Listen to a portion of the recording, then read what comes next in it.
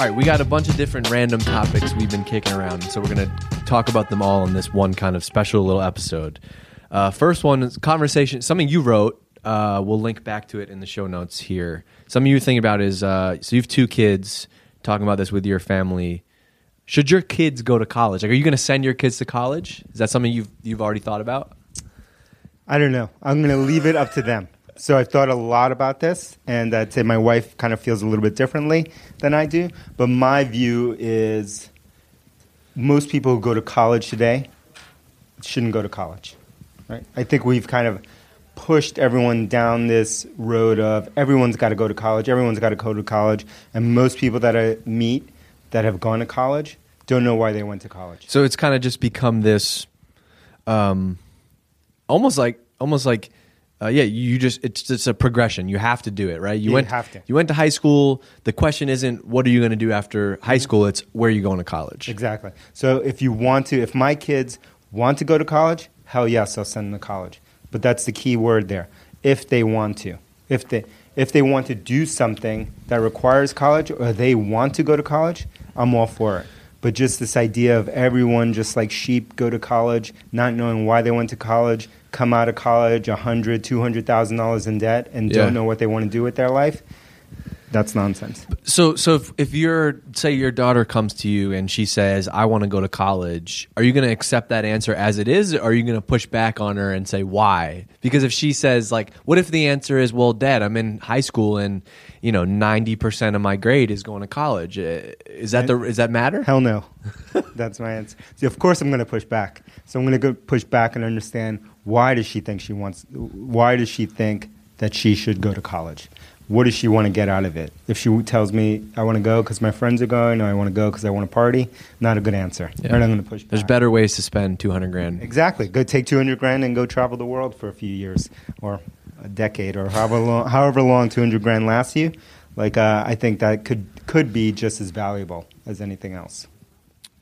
What about the value of like living away from home and being on your own? Like, I've thought about this a lot, and some of the value might not be I have a specific reason, but you're forced to get outside of your comfort zone and be around other people, and you can't just rely on mom and dad. You're in a new place, in a new environment, and you have to kind of fend for yourself.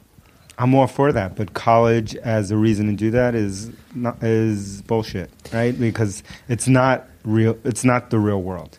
You're not fending for yourself.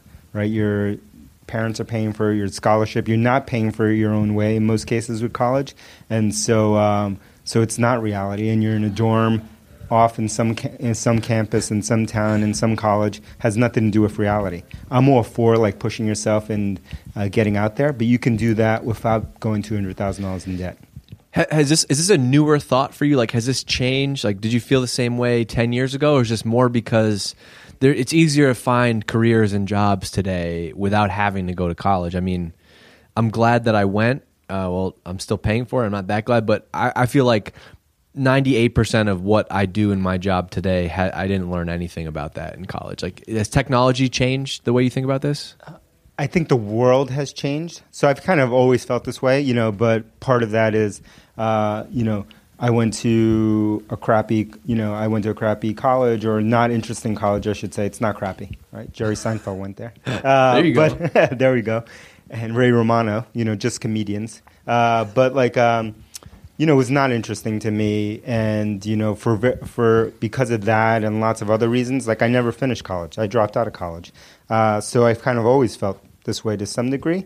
But I think the bigger thing that has happened in my lifetime and is still happening is that the world has changed, that college by itself is not a qualification for most things outside a few professional services like being a doctor, being a lawyer, various other things.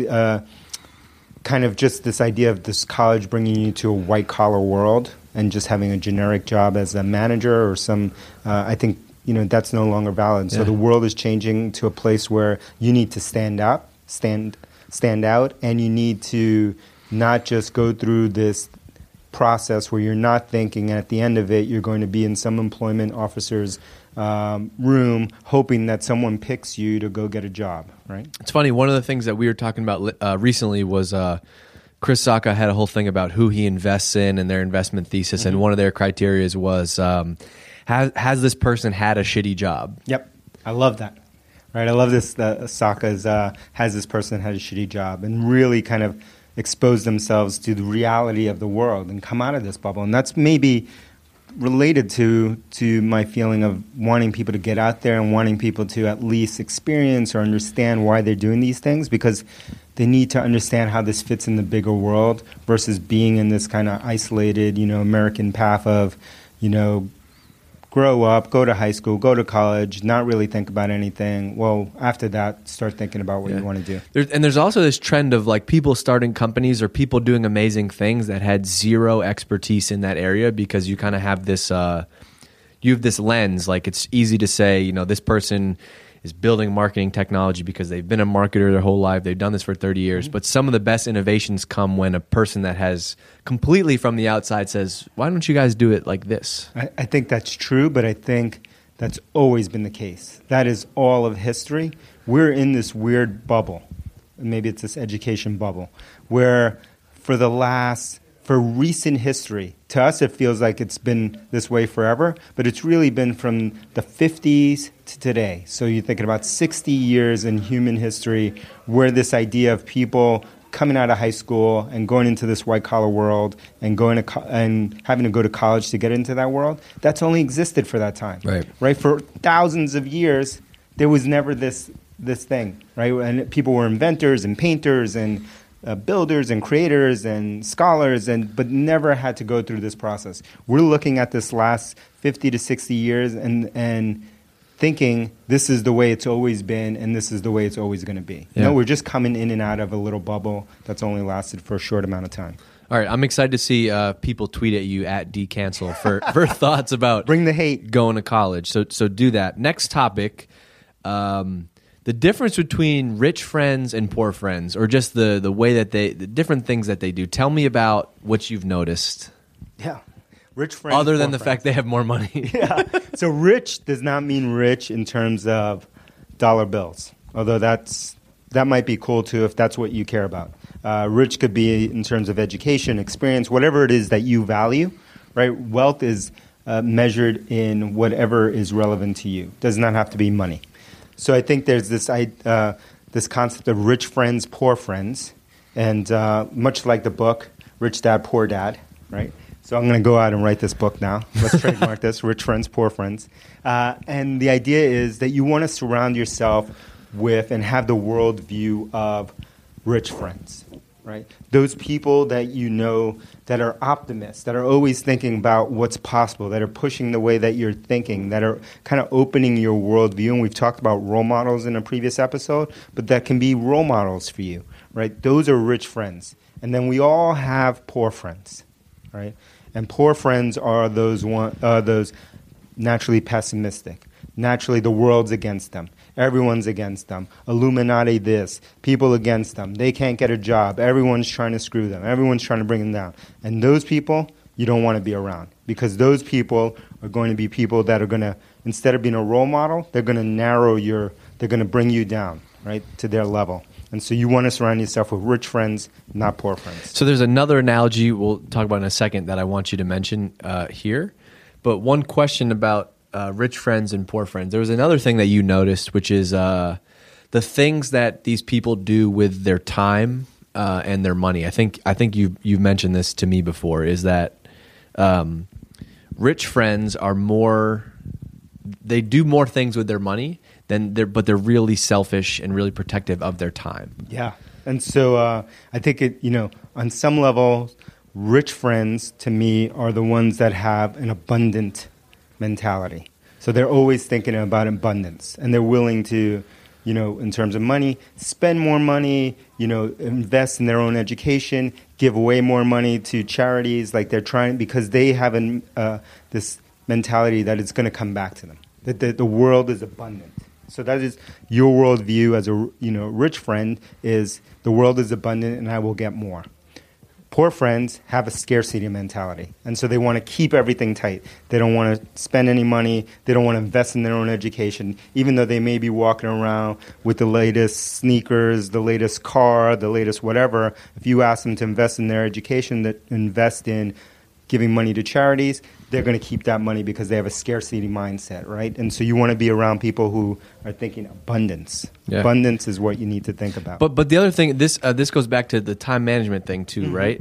It's kind of the flip side of this is that the reason that some of these people are rich is because they're really ruthless about what they spend their time on. Yeah, they're super focused. So my rich friends are generous with their money, generous with but with everything except time. Time is the one thing that you cannot get back. You can get back money. You can lose all your money and make some more money. You can, get back those type of things. You can't get back time. And so they're really selfish and protective of their time, and they're really focused on their goals and achieving what they need to do. Poor friends, on the other hand, are really cheap with their money, but have all the time in the world. Right. They want to play Super Mario Brothers. They want to hang out. They want to go to a football game. They want to go do this. They want to go hang. They want to go sit on your couch with you. Like, they got all the time in the world. They got no time to focus. They're too cheap to actually invest in themselves or to be generous with their money, but they have all the time in the world. Avoid those people. Well, I want to go in deeper on this one thing, because I think this is something that comes up with a lot of people is so something that comes with that is saying no, right? A lot of people ask you to, hey, can I grab a coffee? Can I pick your brain? Can I spend 10 minutes talking about this? And I've noticed this from you. This is something that Dharmesh has a great post on. Tim Ferriss has talked about this a lot, which is the default is no. Yeah, the default. I think we'll link up all those things in the show notes. And Derek Sievers also has a fantastic post, actually the best post ever, better than all those. Do all respect due, which is called Hell Yeah or No. That's the name of his post. And in Derek's post, what he says is that he got to a place where he was just the same thing. Everyone wants 15 minutes. So just take 15 minutes. Just take 5 minutes. Let's just do a Skype call. Let's just meet. Let's just do coffee. Let's just do this. And he finally he had all this kind of abundance and opportunity. But what he figured out was, like, it wasn't making him happier. It wasn't making him more productive. And he came up with this framework, which was, unless I say hell yes to something, I'm going to say no. So no yes, that would be cool. Yes, maybe. Hell yes. Right. Hell yes, I want to do this. Or I default to no. I wrote a blog post about this recently. It's something that I'm still struggling with. We all struggle with this. But, you want to help people, right?